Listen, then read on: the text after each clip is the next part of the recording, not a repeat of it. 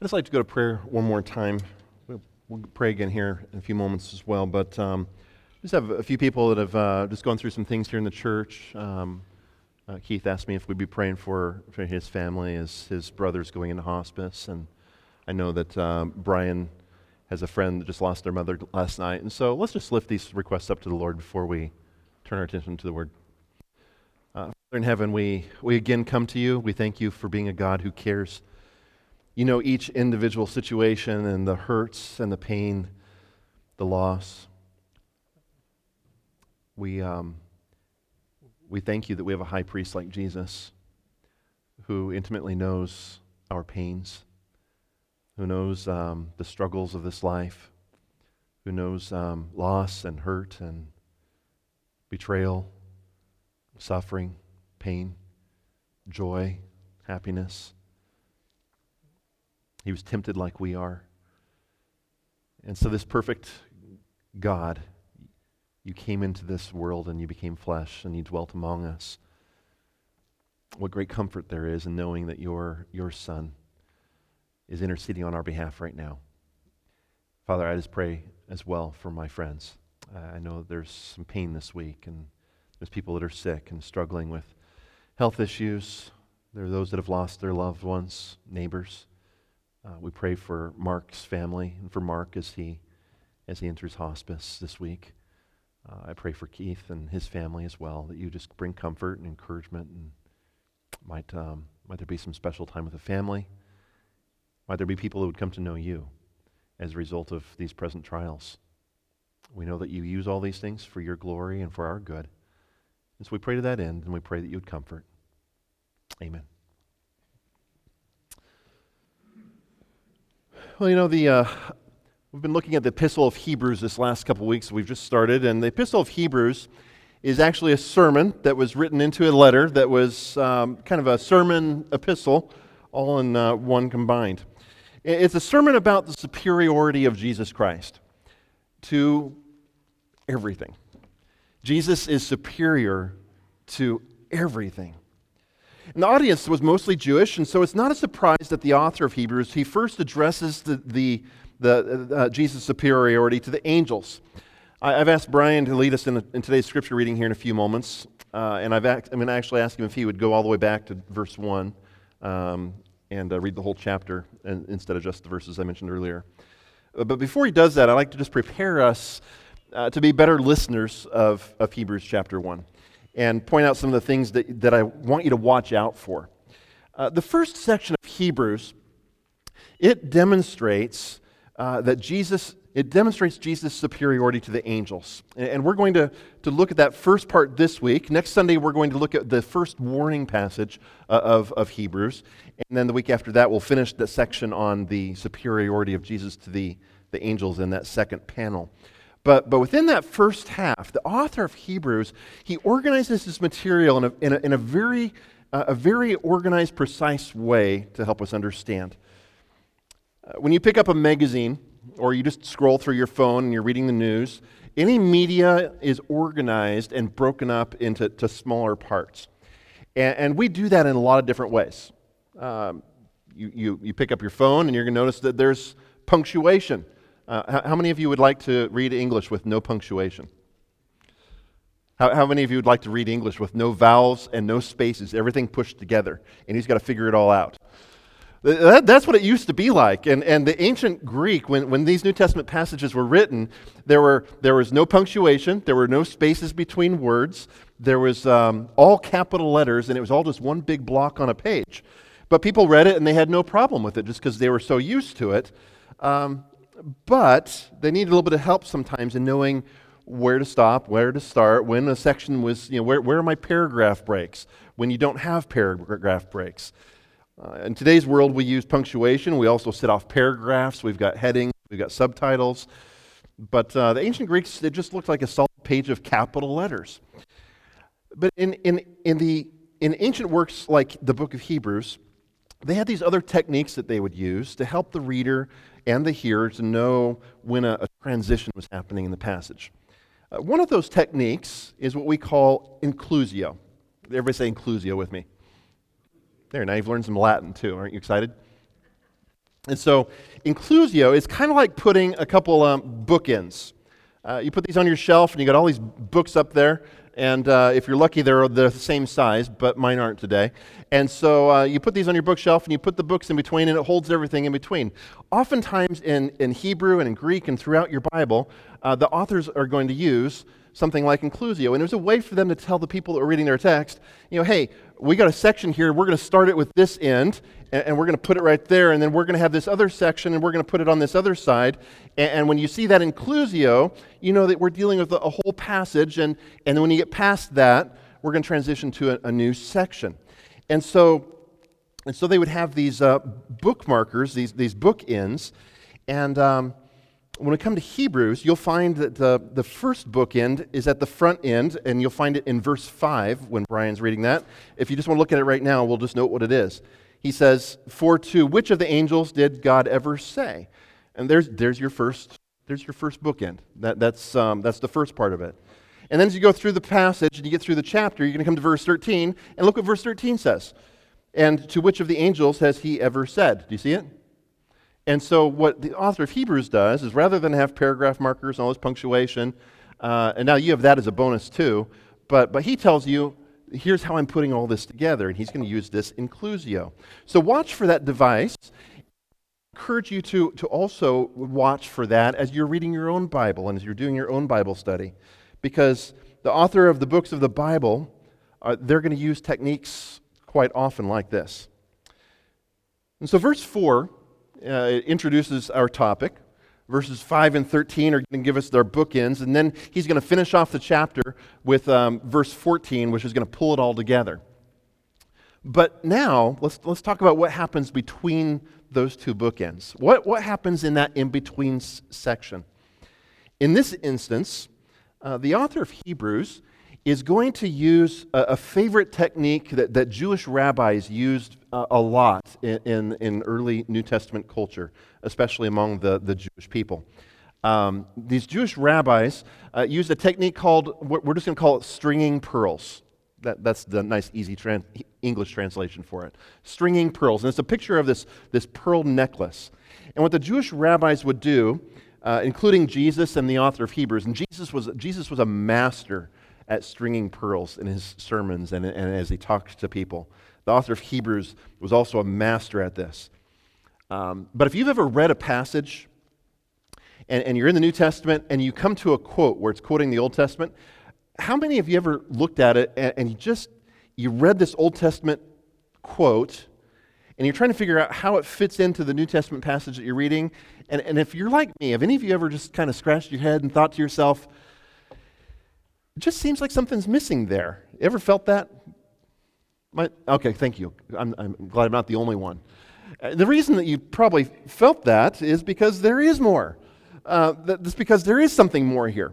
Stringing pearls is when the teacher takes several passages or phrases from the Old Testament and he strings them together like a necklace of beautiful jewelry.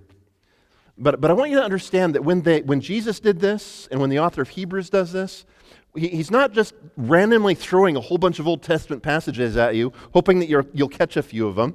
He's doing it with very clear purpose, and it's not just to provide you with a whole bunch of proof texts and to overwhelm you with a whole bunch of passages and words. He found a key word here, and he went through his concordance and went, cool, here's 10 verses that have the word blah in it, and so that must prove my point. He's not doing that. Instead, what he's going to do is he wants you to take each one of those pearls, and he wants you to understand that little piece of Scripture comes from a wider passage. And he wants you to either, number one, to be familiar with the context of that passage as a whole so that you understand how that one piece that he quotes is part of a bigger picture that explains everything else that he's talking to. Or number two, he wants you, if you don't understand the context, he wants to challenge you to be a better student of the Word and to say, I don't understand why he's using this Old Testament passage, so what am I going to do? I'm going to find out where that Old Testament passage is, and I'm going to go and I'm going to look it up in the Old Testament, and I'm going to get that context. And so he's going to encourage you to do some Bible study. And so it was a great way of rabbis teaching people and helping them to memorize God's Word, but also to say one little thing, but by saying this one little phrase, mean an entire passage that you're already familiar with. And as I mentioned, Hebrews chapter 1, it's not just a random list of Old Testament verses that he's throwing at you, but each psalm and each passage that he quotes is one of the pearls. And he's pointing you to a section of Scripture that supports the big idea that Jesus is superior to everything, and particularly in this passage, that he's superior to the angels. In this instance, Hebrews chapter 1 is a string of 7 pearls. They come in pairs of 2, with the first pair appearing in verse 5. The second pair you're going to find in verses 6 and 7. The third pair, number 5 and 6, you're going to find in verses 8 through 12. And then verse 5 and 13 are those clasps for the pearl necklace, the inclusio, if you will. And he's going to tie it all together and put it around your neck, and it's going to look beautiful. And that's going to hold the string of pearls together. And then he's going to tie in a 7th pearl with verses 13 and 14 to finish off the beauty of what we know in Hebrews chapter 1. And so look for inclusio and see if you can pick out each one of those 7 pearls. And I'm going to ask Brian if he would come up and read all of Hebrews chapter 1 for us today.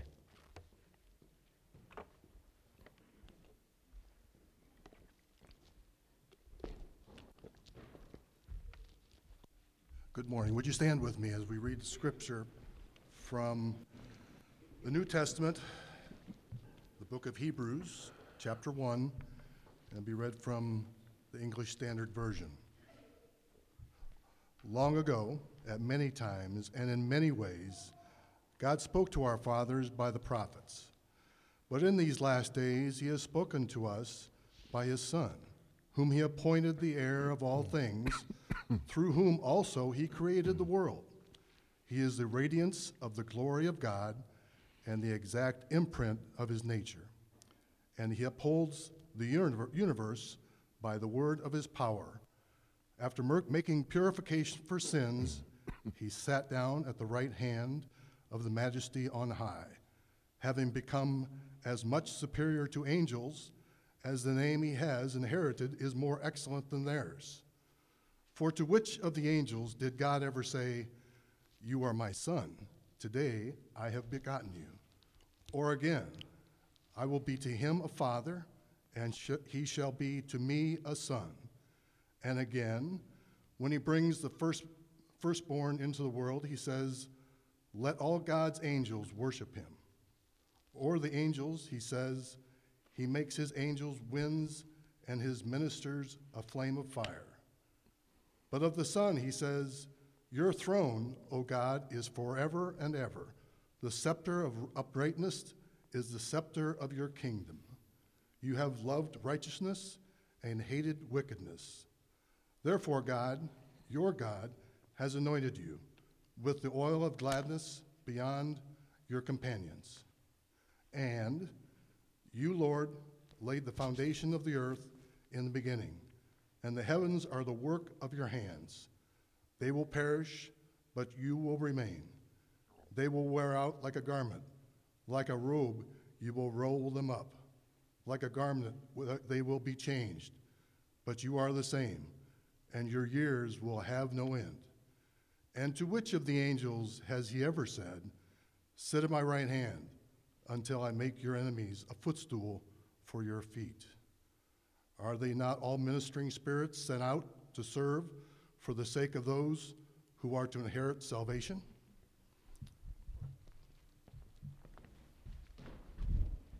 Thank you, Brian. Please be seated. Again, please pray with me as we ask God to bless our study of his word.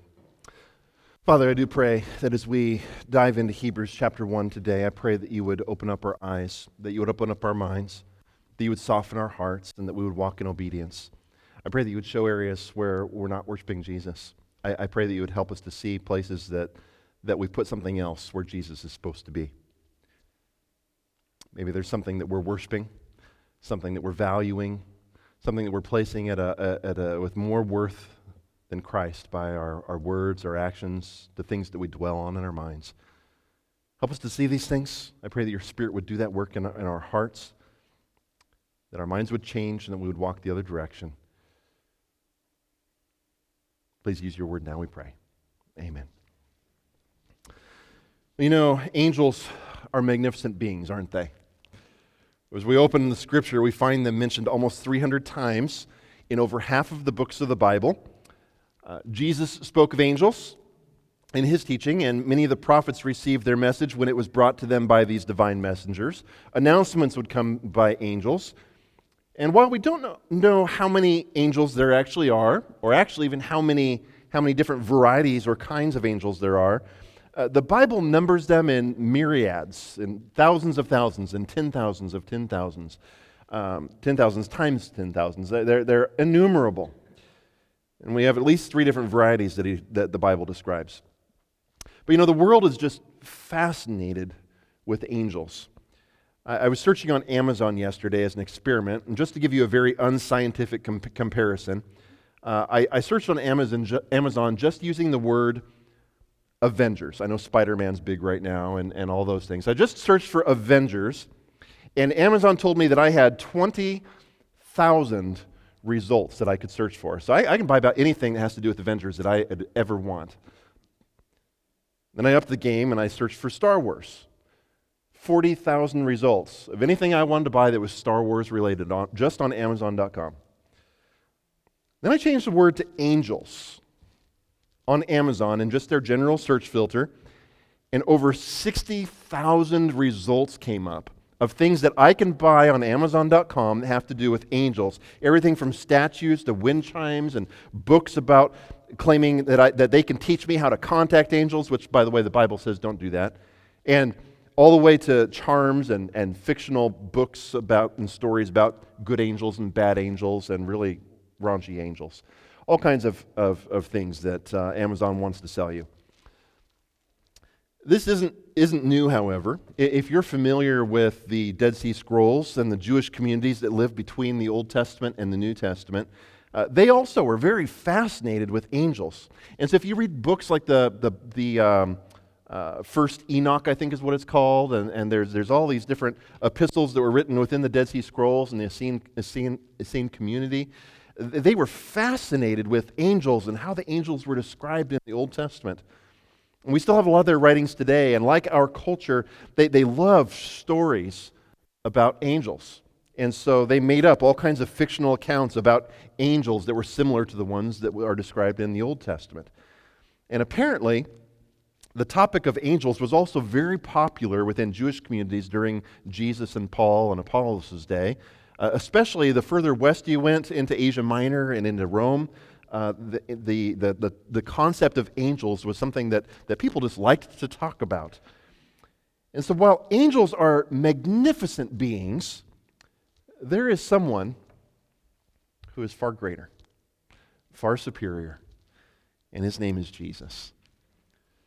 We can't get lost worshiping angels or being so fascinated with them that we become distracted from the one that we are called to worship, the one who is far superior to any spiritual being that we call an angel.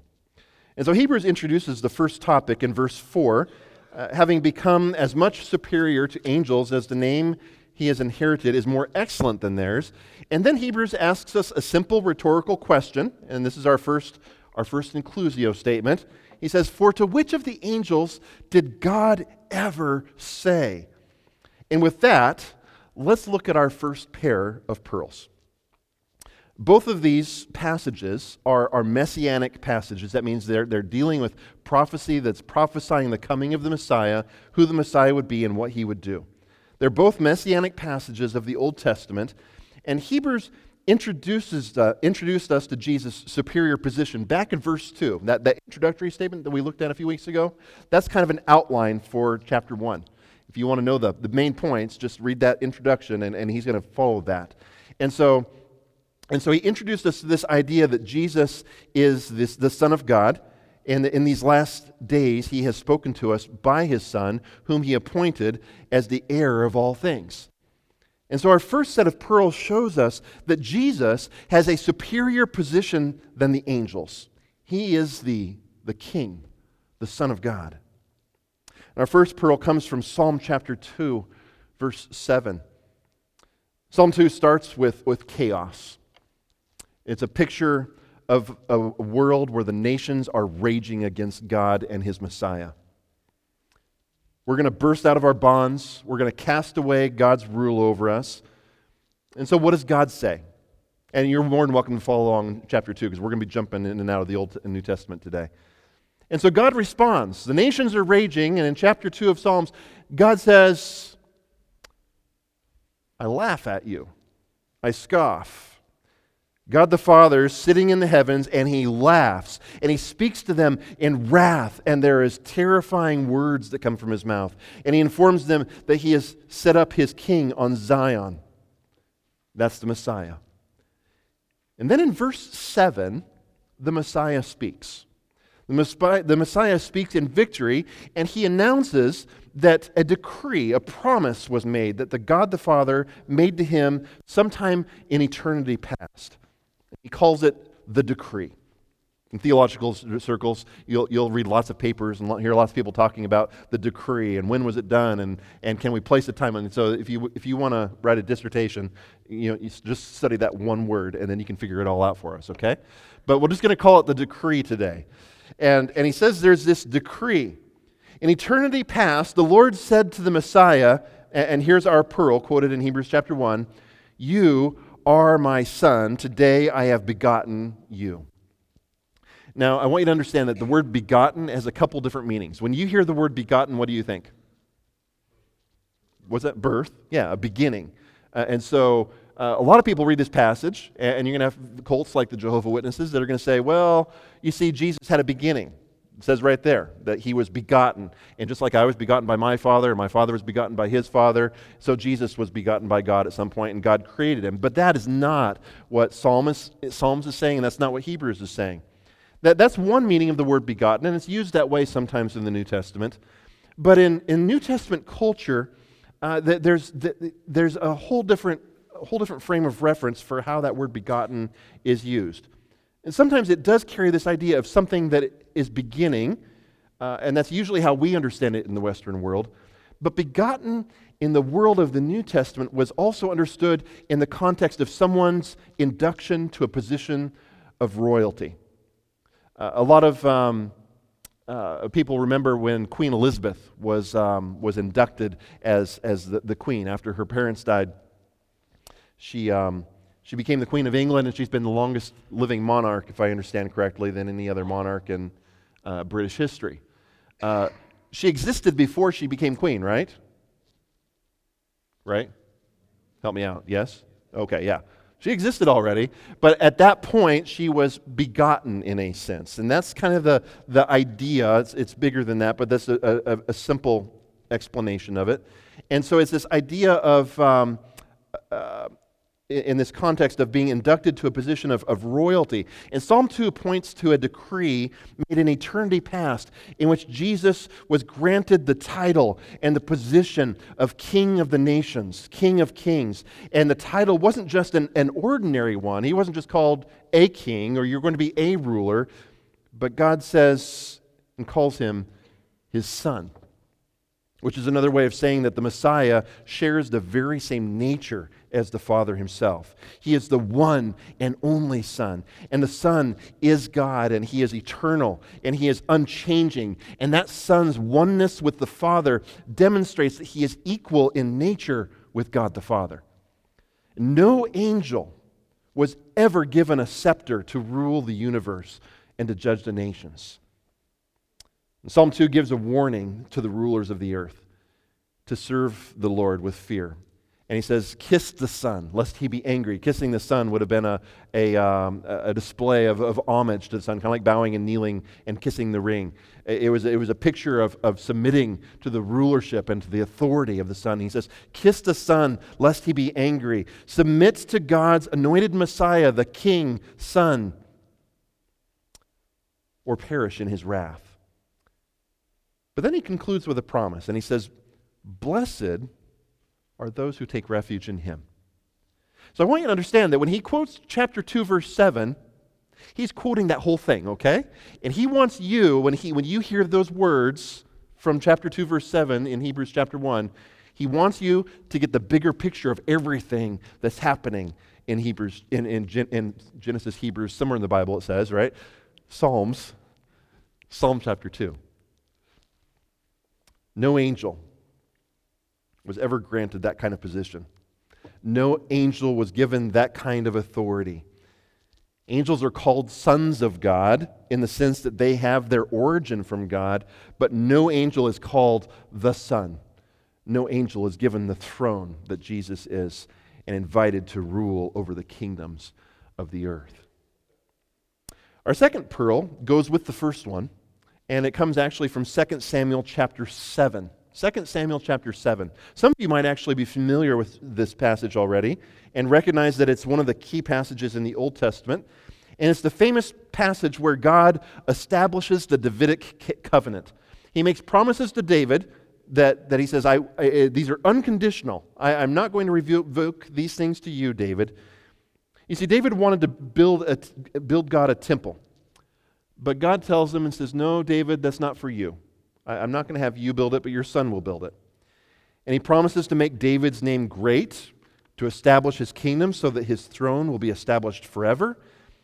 And then in verse 14, again, here's the verse that's quoted in Hebrews, God promises to have a unique relationship with David's descendants. And he says to David regarding his children and his children's children and generations to come that will last forever and ever, I will be to him a father, and he shall be to me a son. Now, Solomon failed, didn't he? He wasn't the greatest king. He got a bit distracted by his many wives and concubines and the gods that he began to worship because of them, and his heart was led astray. He built that temple, but not everything that God intended through Solomon's reign came to pass. And Solomon's son failed, and his son after him. And while there were good kings and there were bad kings, none of them completely fulfilled what was expected in this Davidic covenant, which their kingdom would last forever. Do you see any of their kings still reigning today? So none of it happened yet, did it? And so the prophets, as you go through the Old Testament later on, the prophets are going to recognize the coming of the Messiah as the one who would be the greater son, greater than Solomon, greater than Josiah, greater than Hezekiah, greater than some of the greatest kings of Judah. And this Messiah would come in whom all the promises of the Davidic covenant would be fulfilled. And then an angel comes along. In a very famous passage that we just read a couple months ago, or just a month ago, an angel named Gabriel. He comes to Mary, and he told her in Luke chapter 1, verse 32, that you shall call his name Jesus.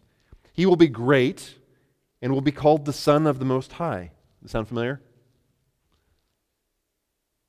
And the Lord God will give to him the throne of his father David, and he will reign over the house of Jacob forever. And of his kingdom there will be no end. You see, Jesus is the fulfillment of the promises in 2 Samuel chapter 7.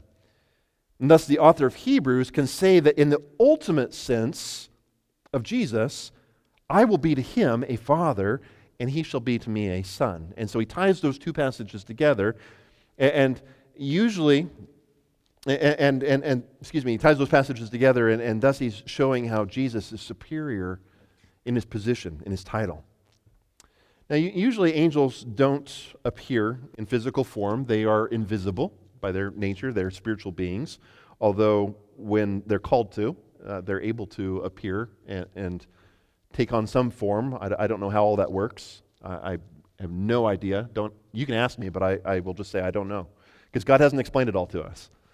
But in some instances, angels do appear among men, and they seem to blend in when they appear so that other people don't even know that they're in the presence of angels. Hebrews is going to later tell us that very thing, that some of us have entertained angels without even knowing about it. For all we know, there may be numerous classes of angels that God has just deemed it unnecessary to tell us about. But one of the classes of angels that are described are the four living creatures who day and night serve before the throne of God. We're told that these four creatures, these spiritual beings, declare holy, holy, holy is the Lord God Almighty, who was and is to come. And from what we can tell, this variety of spiritual beings is just limited to those four individuals who serve this one specific function in their existence. Another variety that serve alongside the four living creatures, the Bible just simply calls them seraphim. And it's a plural word that means the burning ones. They have wings, like a lot of the other angels do. They're similar in form to some of the four living creatures. And they serve in God's presence, and they declare His holiness. And so these burning ones are there in the presence of God before His throne. Different kinds of angels. But whatever the case, we know that angels are magnificent beings. But never was a seraph, I guess I should say, never was a seraph. Seraphim is more than one. Never was one of the four living creatures that stood before the throne. Never was Satan, who was the greatest of all the angels who served before God and led others in worship. Never was any of them called the begotten Son. No angel is eternal. No angel was given authority described like that we see in Psalm chapter 2 and 2 Samuel chapter 7. And you see, Jesus has a superior position in His unique relationship with God the Father. Well, let's move on to the second pair of pearls in verses 6 and 7, if you want to jump back to Hebrews. The recipients of the book of Hebrews were facing a temptation.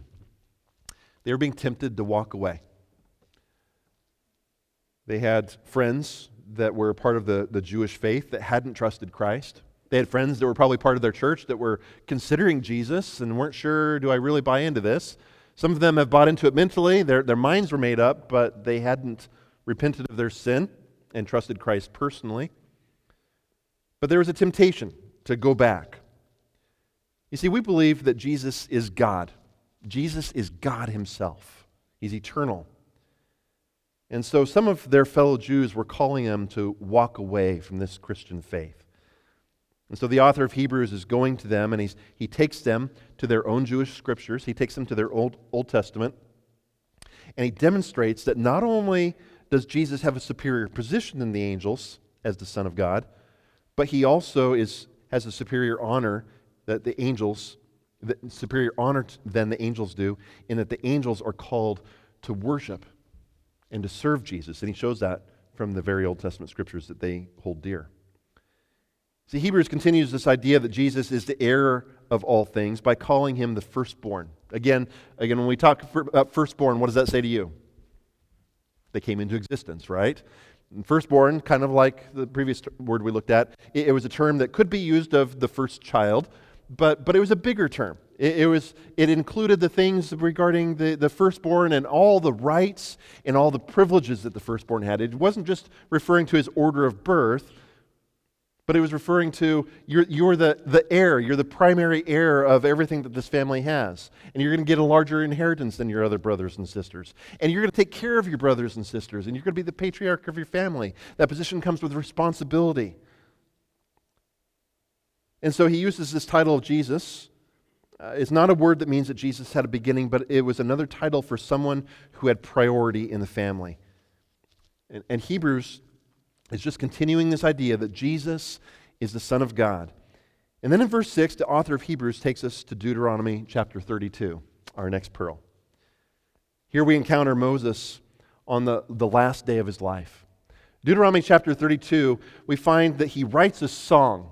And right before he goes up to the mountain and God takes his life, he writes a song recounting God's faithfulness. He shows how God was faithful to Israel. God was faithful to them when they were in Egypt. God was faithful to them when they were wandering out in the wilderness.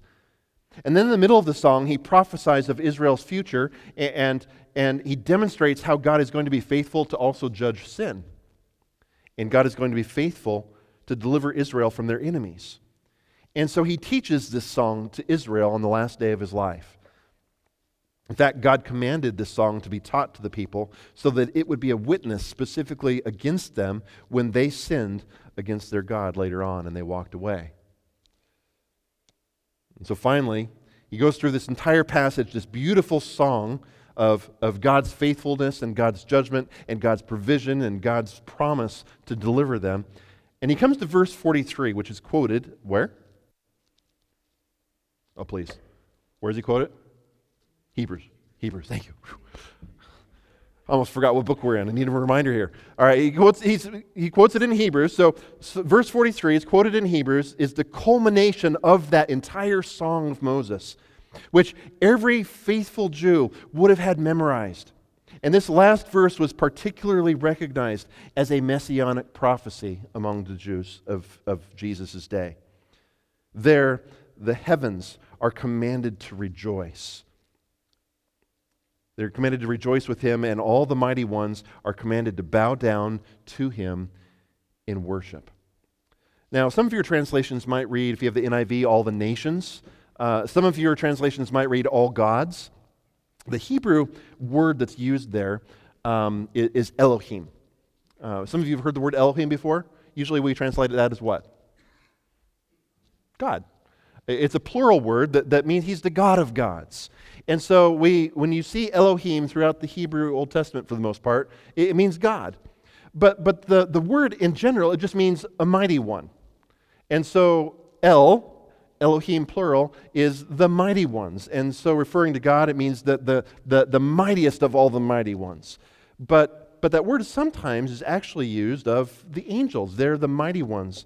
And when the Jews translated the Hebrew into the Greek, they recognized that this passage was not talking about all the false gods of the world, because they can't even speak, let alone do anything. But they recognized that it was about the mighty ones, and they even translated it in their Greek Bible as angels of God. And the author of Hebrews, he capitalizes on this, and he actually quotes the Greek translation of the Hebrew Scriptures when he gives them a copy of Hebrews. But here's where the Song of Moses gets even more amazing.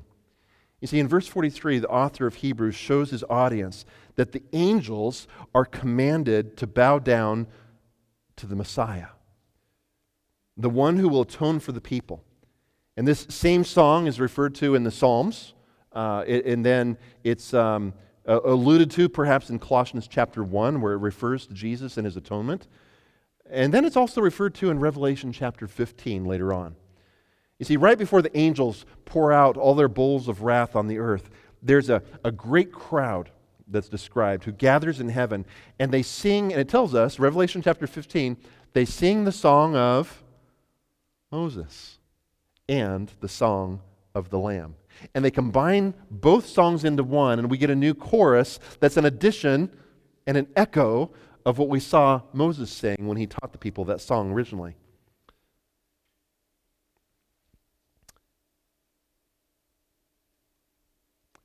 And so they sing the song of Moses and the song of the Lamb, and in a chorus which appears to be a new verse to the song in Deuteronomy that echoes many of the words throughout. Listen to what they sing of Jesus. Who will not fear, O Lord, and glorify your name? For you alone are holy. All nations will come and worship you, for your righteous acts have been revealed. Does it sound like the God that we worship? Hebrews catches that. He catches what Moses is talking about in his psalm, and he shows the people from their own scriptures that Jesus is to be worshipped. And then our fourth pearl comes from Psalm 104. And here we have a psalm that praises God for all of his works. And it's this beautiful song about God's work of creation. And as he goes throughout, he shows how God is busy in his work of creation. He shows how his work of providing for his creation, and about how God rejoices in the works of his creation. My favorite verse in Psalm 104 is verse 26. He comes to God's work in the sea and talks about how God has made all the innumerable creatures, the living creatures that swim out in the sea and in the oceans. In verse 26, he says, "There go the ships, and Leviathan, which you formed to play in it." You see, Leviathan was some great sea creature. We don't know what it was. Maybe it was a giant octopus or a great whale, something that's been extinct for a long time. I have no idea what Leviathan looked like, but he was huge and he was dangerous. And the people feared Leviathan. He was the stuff of legends. And you don't go out into the water because you might run into something like this. Whatever it was, you didn't want to take your ship next to it. But for God, in Psalm 104, God created this great sea monster for playing in the waters. And so Leviathan, if you will, is God's rubber ducky of the Old Testament. And then he says, oh, and the angels too. Created them. I made them. They're the winds, they're my messengers. They're just a part of God's work which He's made. And they serve as messengers. Hebrews tells us this is what the angels are. Is that anything like what we see Jesus described as? Who is the one who is to be the recipient of worship, not only of us, but also of these angelic beings that gather around His throne? One of the other classes of angelic beings the Bible calls cherubim. Again, it's a plural word, cherubim, and it just means winged ones. These are what we often think of when we picture angels in Hollywood, whether it's John Travolta or Christopher Lloyd or whoever the guy was that played Clarence in that great Christmas classic. Except for Clarence, actually. He wasn't a cherub yet. He wanted to become one because why? Every time a bell rings. Yeah, that's horrible theology. Bad. All right? You will not become an angel someday. All right? You'll worship God, but you're not going to be an angel. You're never going to have those kind of wings. Neither did Clarence. Sorry. We imagine them with feathers, and they're usually wearing a robe, and they have to be barefoot, right? Always have to be barefoot. Angels are magnificent beings, but ultimately, how does the Bible describe them? What are they? They're messengers. In fact, the word angel means messenger.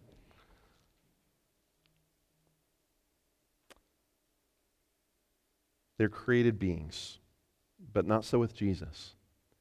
Instead, Jesus is ascribed superior honor, and the angels are commanded to worship Him.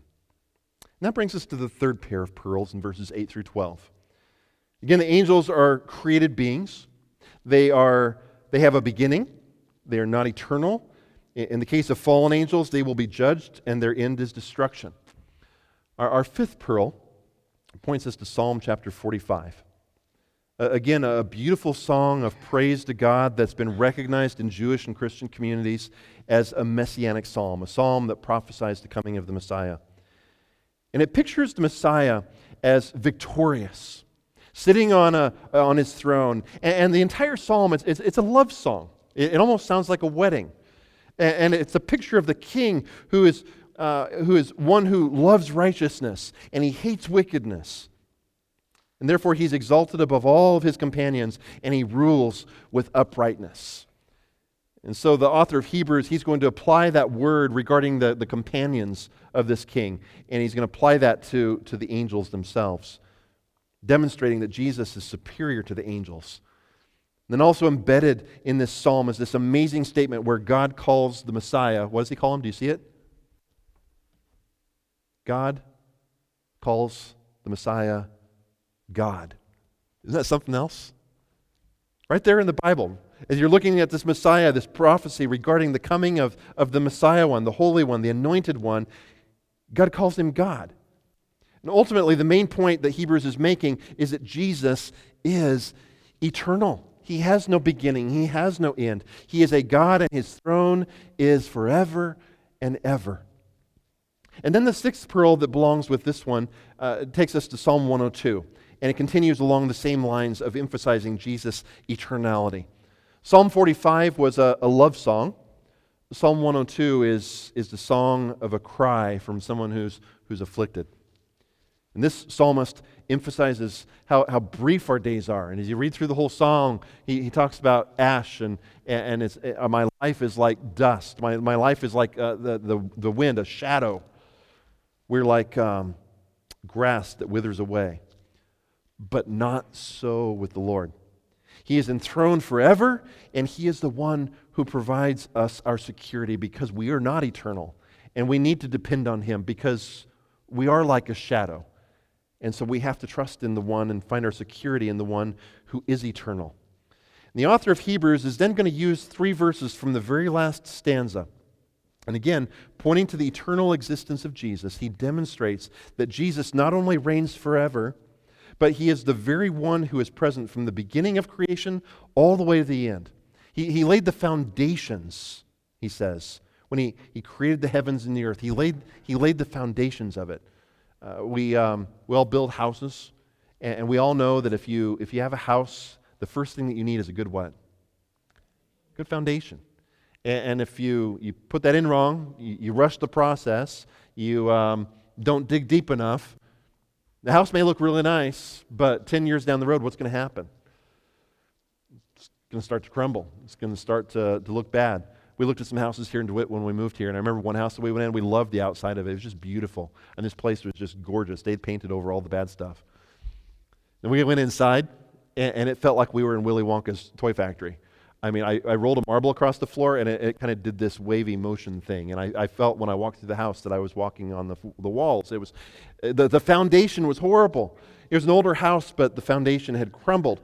And Jesus lays a foundation for the entire universe. And so that when he spoke it into existence, the foundation was there. The rules that operate the universe and the stars and the galaxies spinning at millions of miles, billion, however fast we're flying through the universe and still not exploding on one another, we're all held together. The rules and the way he created it, there's a foundation that holds. One day also it says he's going to be the one that puts it all away. It pictures a robe being rolled up. When I went to college, I finally splurged and I bought one of those college sweatshirts that cost a fortune for just a piece of cloth. But it was my favorite. And you had pockets that I could put my hands in when it was cold and a hood that I could pull over. And I wore it all the time.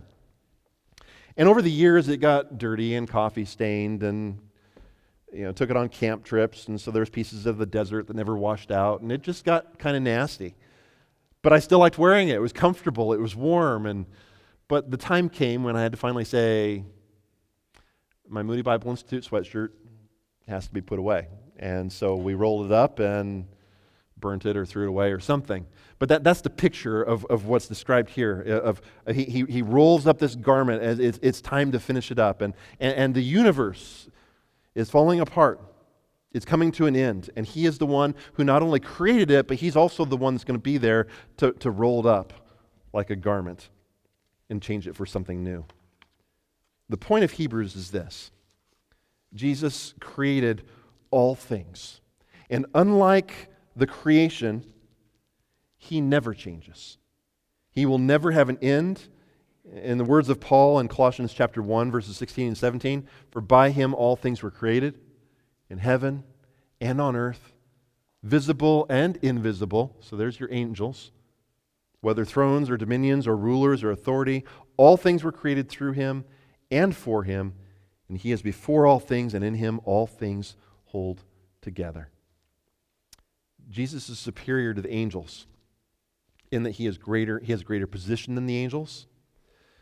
They are servants of the Most High God, but Jesus is the Son of God, and thus equal to God. Jesus is superior to the angels in that he has greater honor than they do. And thus, they are God's messengers, but Jesus is the God that they are commanded to worship. And Jesus, finally, we also see, is superior to the angels in that he has a greater existence. They are merely created beings, like you and me. They have a beginning. All of creation has a beginning and an end unless he makes it us new. Jesus himself is the beginning and the end. His reign lasts forever, and he is the eternal one. Now in verse 13, he's going to put that other bookend up. He's going to ask us, did God say this to any of the angels? He puts the bookend on the chapter, and he wraps up the first part of his argument with one last pearl. And this time he's going to take us to Psalm 110. Now, he's already referred to this psalm back in his introduction. He mentioned part of the verse that he quotes right here. In fact, Psalm 110 is going to be alluded to and quoted 12 times throughout the book of Hebrews. So you might want to start getting familiar with Psalm 110 because it's very important for the argument of the entire book of Hebrews. We're going to see that come up several times as we go through this book over this next few weeks and months. Psalm 110 is actually the most commonly used Old Testament passage that we find in the New Testament. Jesus himself is going to refer to Psalm 110. Remember when he was confronted by the religious leaders of the day? And so he challenges them and he says, explain verse 1 to me. How does the Lord say to my Lord? And they didn't have an answer. They couldn't. The point for now, we're not going to jump into all of Psalm 110 because we're going to come back here. But the point for now is that Jesus has a position of authority that no angel ever held. First, Jesus is called Lord by God the Father.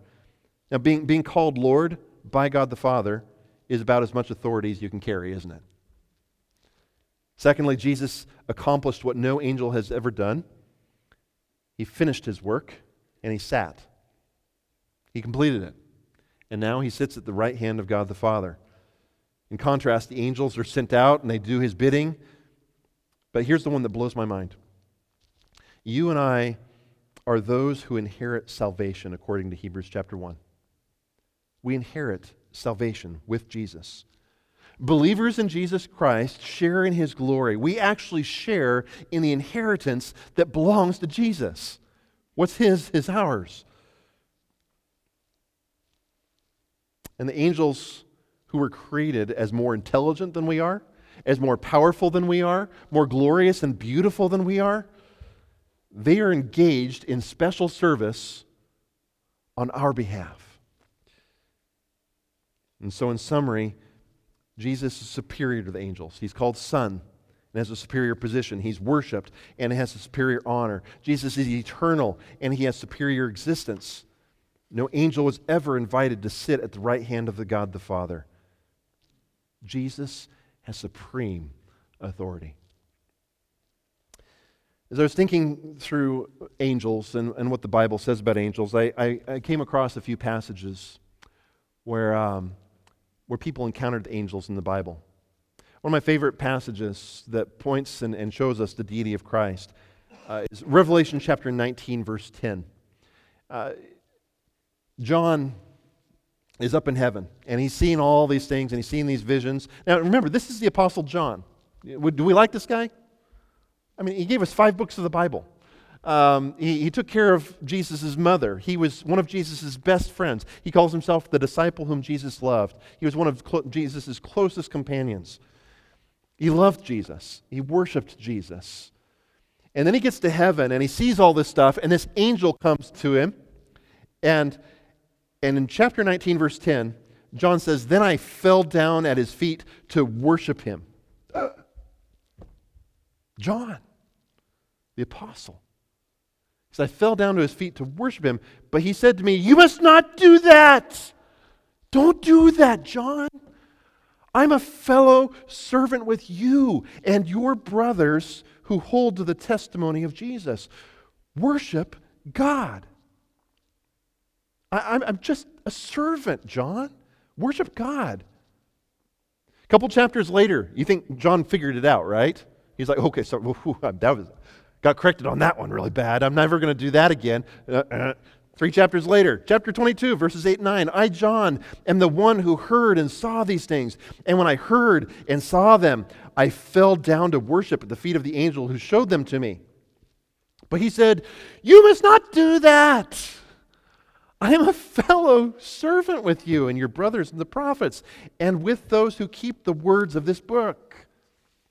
Worship God.'"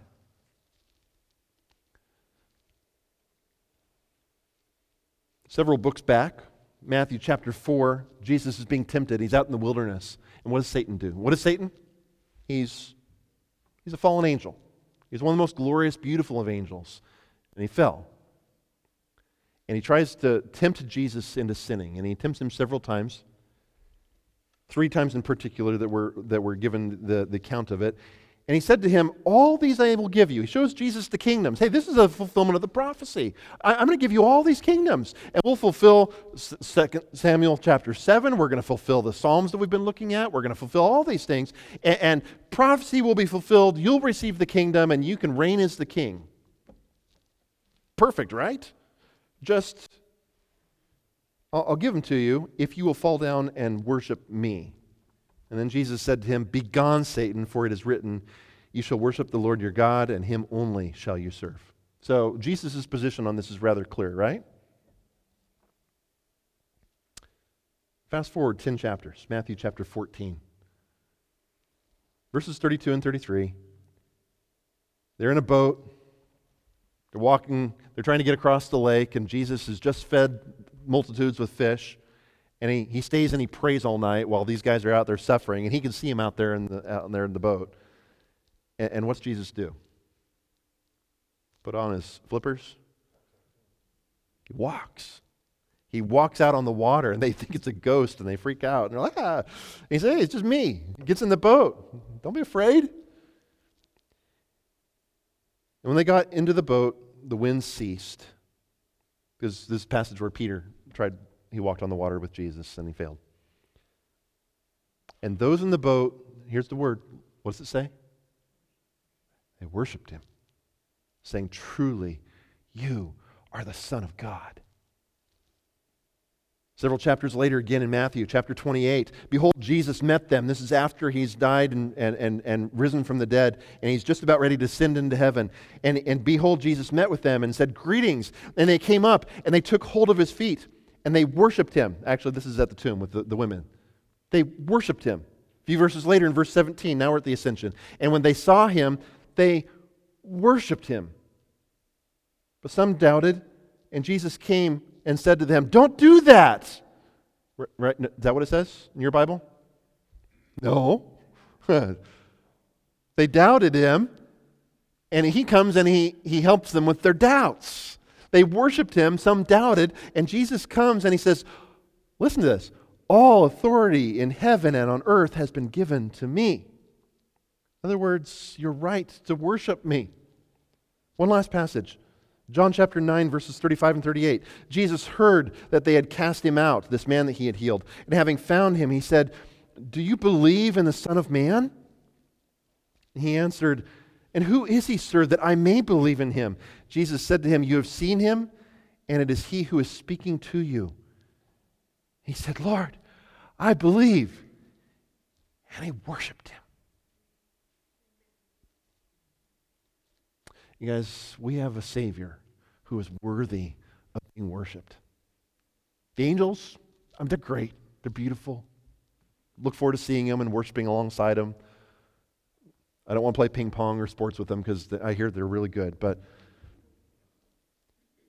amazing creatures, amazing beings. Far smarter than I am. But they're just servants.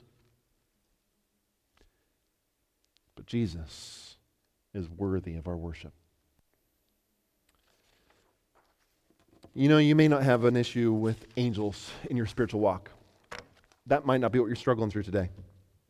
Most of us aren't spending a lot of time reading the book of Enoch, trying to figure out angels and this and that. And angels are big in our culture. But maybe angels aren't what you've replaced for Jesus, but there's something else. The argument of Hebrews 1 still stands. Jesus is better. His position is better. His title is better. He's eternal. He's the Son of God. He's worthy of your worship. My prayer for you as we continue through Hebrews is that the Holy Spirit would shed light in our lives and show us those things where we're putting something else first. Because, like I said last time, we are made to worship. That's what God made you for. That's your function. A car rolls on wheels. It doesn't climb mountains and fly. It does what it's supposed to do. It functions by traveling on the road. That's what it was created for. We're created beings that are built to worship. And if you're not worshiping Jesus, you are worshiping something else.